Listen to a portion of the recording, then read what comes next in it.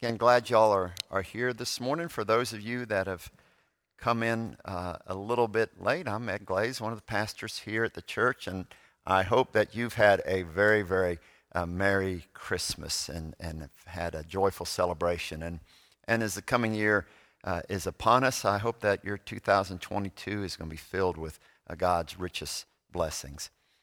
We have a couple passages of Scripture to read for you. First, I'm going to read from the book of Hebrews, and then I'm going to ask you all to stand for the gospel reading, because this is some of the most powerful words ever written, and it deserves our utmost attention and our respect. So we're going to stand for the reading of the gospel, if that's okay. Here now, the word of the Lord is found in the book of Hebrews, the 4th chapter. Since then, we have a great high priest who has passed through the heavens, Jesus, the Son of God. Let us hold fast to our confessions, for we do not have a high priest who is unable to sympathize with our weaknesses. But we have one who in every respect has been tested as we are, yet without sin. Let us therefore approach the throne of grace with boldness, so that we may receive mercy and find grace in our every time of need. And now, from the Gospel of John, let us stand for the reading of the Gospel. In the beginning was the Word, and the Word is with God, and the Word was God. He was in the beginning with God, and all things came into being through him. Without him, not one thing came into being. What has come into being in him was life, and the life was the light of all people. The light shines in the darkness, and the darkness did not overcome it. There was a man sent from God whose name was John. He came as a witness to testify to the light, so that all might believe through him. He himself was not the light, but he came to testify to the light, the true light, which enlightens everyone, was coming into the world. He was in the world, and the world came into being through him, yet the world did not know him. He came to what was his own, and his own people did not accept him. But to all who receive him, who believe in his name, he gave power to become children of God, who was born not of blood, or the will of the flesh, or the will of man, but of God. And the Word became flesh and lived among us. And we've seen his glory, the glory as of a Father's only Son, full of grace and truth.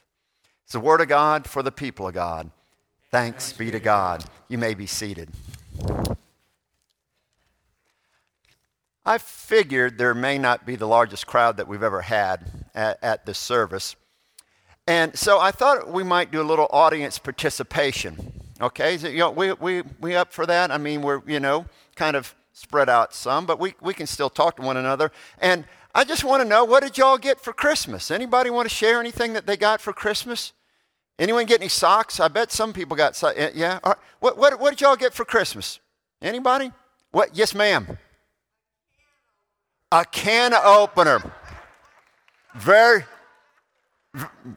special. That's about as good as getting a vacuum cleaner from your husband, right? Yeah. All right, a can opener. Excellent. Thank you. What else did some people get? 2 Green Bay Packers shirts. Wow. I'm going to show something even better than that in just a second. What else did you all get for Christmas? Anybody else? A filing cabinet. Oh, wow. Woohoo. Good. You must have a lot of stuff that you're going to have to sort through. All right. Congratulations. Anybody else? An electric drill. Yay. There you go. All right. I look forward to a lot of repair projects. Thank you. Anybody else?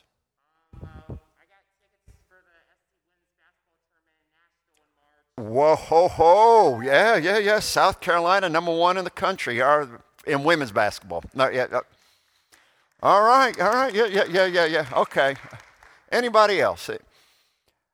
All right, well, several folks mentioned that they got some practical things, and when we moved here, somehow most of our Tupperware disappeared, so Santa, naming our daughter, brought us a bunch of Tupperware, so that's kind of practical stuff. But here's what I am most proud of for Christmas, Any Braves fans out there? Justin Lawrence, if you're watching, buddy, this is for you. Yeah, they won the World Series finally, chopping like it's 1995. Yeah, I'm so happy to get that gift. I wore it around some yesterday, and helping with dinner and everything, and so I'm excited about wearing that. That's a great Christmas gift. I know lots of people got various and sundry things, but when we talk about what gift we get at Christmas time, well, what are some things that come to mind? A lot of people might answer that what I get for Christmas in this Jesus coming to the world is summarized in one of the most famous verses in all the Bible in John 3:16. For God so loved the world that he gave his only begotten Son, that whosoever believeth in him should not perish, but have everlasting life. This gift of everlasting life, we sang about it just a minute ago. And good Christian friends, rejoice. It's a true gift, isn't it? To know that beyond this life, we can have life eternal. And that is something that for some people, it's their only hope to have life eternal, because life is so bad. So many hard things are going on. We read about all the tough things that are happening around the world. And for them, the only hope they have is life beyond this one. I've been with families who did not have this hope of eternity for themselves or for their loved one that was passing on, and you could see the despair in their lives and in their voice when they thought about there's nothing beyond this. And then I've seen families that have had a loved one who they knew was faithful to their Savior, Jesus Christ, who had a strong faith, and yet they knew that no matter what happened, if their loved one died, there's something beyond this life. They had hope that was going to be there for eternity, that death had been conquered. Apostle Paul puts it this way in 1 Corinthians 15. Death, where's your victory? Oh, death, where's your sting? Death will be done away with. Oh, death, you have been defeated. And Jesus put it this way in John's gospel. In my Father's house are many dwelling places. I go to prepare a place for you, that where I am, you may also be. I mean, that's wonderful news. That is a reason why we celebrate so much at Christmas time. And I don't think we'd celebrate Christmas, really, if we did not know that through Jesus Christ, God had conquered death, and we have this hope of life eternal, that Jesus Christ was raised from the dead, and we can have life that's imperishable forever.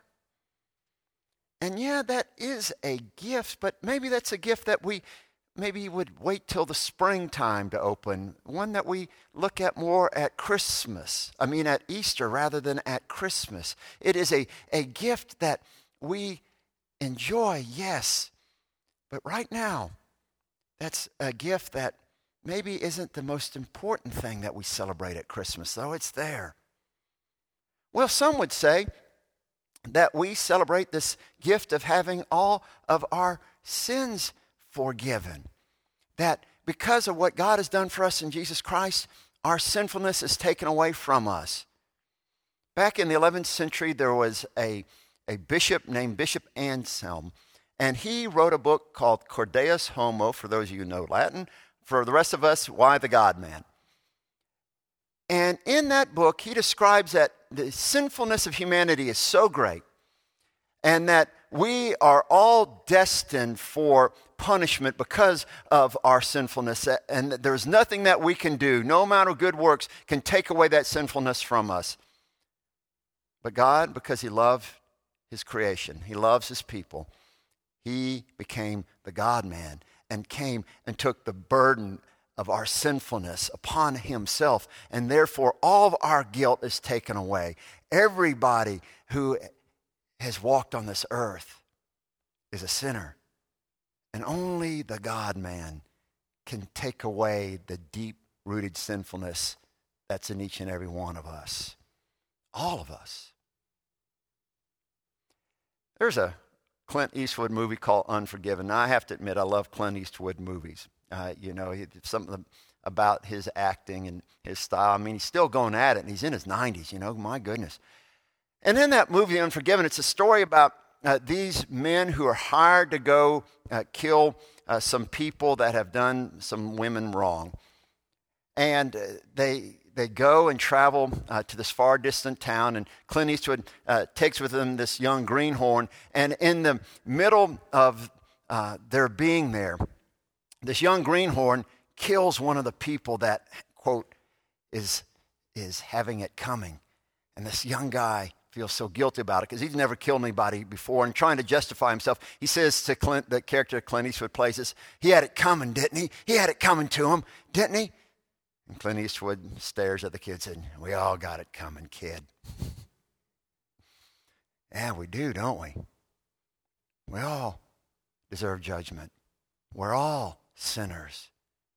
Christ died for us while we're yet sinners, the Apostle Paul says, because he says earlier in the book of Romans, all have sinned and fallen short of the glory of God. So Christ has come to relieve us of our burden, of our sinfulness, and of our guilt.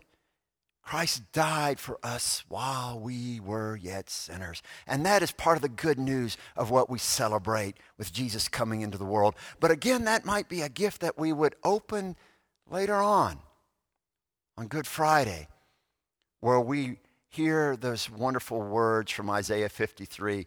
He has borne our iniquity, and the sins of all humanity have been placed upon him.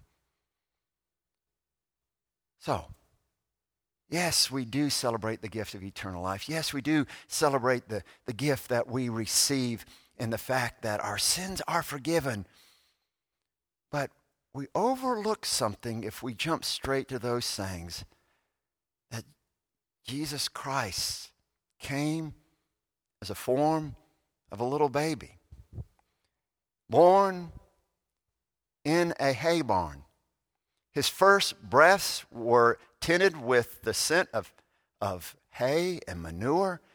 His first bed was a feeding trough. He was wrapped in dirty old rags. I don't know about you, but if I was the king of the universe, I sure wouldn't want my son to be born in something like that. So I'd want some ivory palace filled with gold and everything along those lines, all the trappings of richness, kind of how we treat our children, isn't it? Not so with God. What do we get in this baby? There was a man who was desperate for a job. I mean, he said he would do anything. And this wasn't in this time frame where the help wanted signs everywhere. This is a time when jobs were hard to come by. And so he was reading through the classified section, and he saw that the zoo was hiring. And he said, you know what? I would even clean up after the elephants. I need a job that desperately. So he goes to the zoo, and he meets the manager, and he says, listen, I see that you're hiring, and I'll do whatever you ask me to do. What would you need me to do? I'm willing to do it. And the manager looks him over and said, you kind of healthy? He said, oh, yeah, I'm really healthy. He said, you strong? He said, yeah, I'm real strong. He said, good. So the manager goes in the back and gets out a bear suit. And he says, listen, our bear just died, and we hadn't got one yet, and that's in a popular exhibit. So we need you to wear this bear suit and act like a bear. And the fellow said, I can't do that. I mean, that's kind of dishonest. He said, no one's going to know. Don't worry about it. It's just for a little while. So what's a bear do? He said, a bear just lays around, maybe acts like it's eating something. You just do it. We'll pay you well. Well, the man was desperate. He said, okay. And so he puts on the bear costume, and they put him in the bear exhibit. And for a few days, he just does like the guy said. He lays around. He eats a few leaves and does stuff like that. But he soon gets kind of bored with that. And so he begins to start doing some tricks.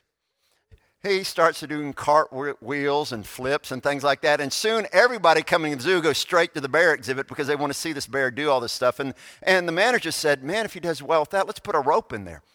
So he puts a rope in there, and he starts swinging around on the rope, and he'll leap off the rope and do a flip and land on his feet, and everyone's just going crazy over this until the day it came that he was doing this swinging on the rope, And the rope broke, and he ended up in the lion exhibit right next to the bear exhibit.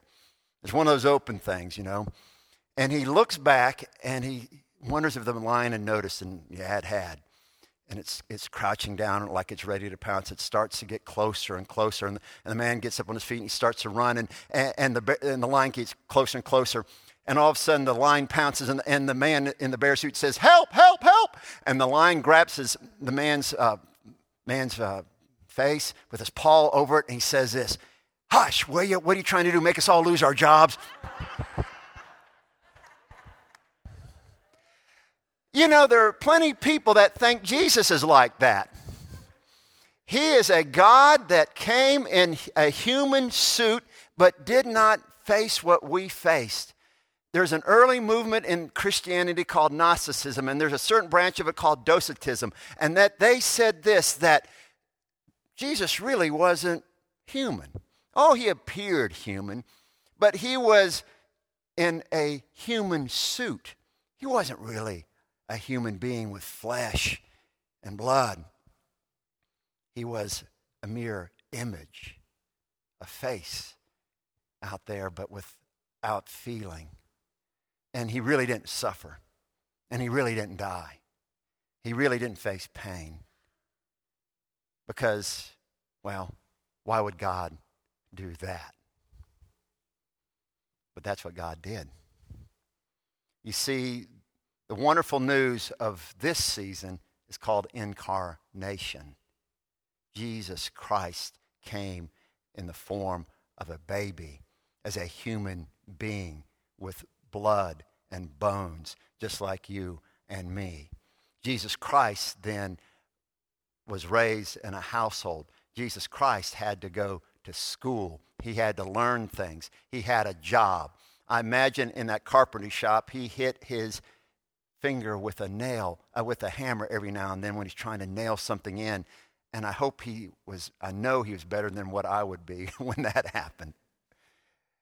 Jesus Christ walked and ate and had illnesses just like we did. So when we're dealing with that cold or with that flu or those things, we know that our Lord dealt with those himself. Jesus had friends. He laughed. He knew what it was like to have people disappoint him and betray him. He knows suffering and pain. He knew humiliation. And you heard a couple families dealing with grief right now, and I imagine every person within the sound of my voice, I know we have dealt with the anguish of grief. And we read in John chapter 11, Jesus wept. Jesus, you see, wasn't a God in a human suit.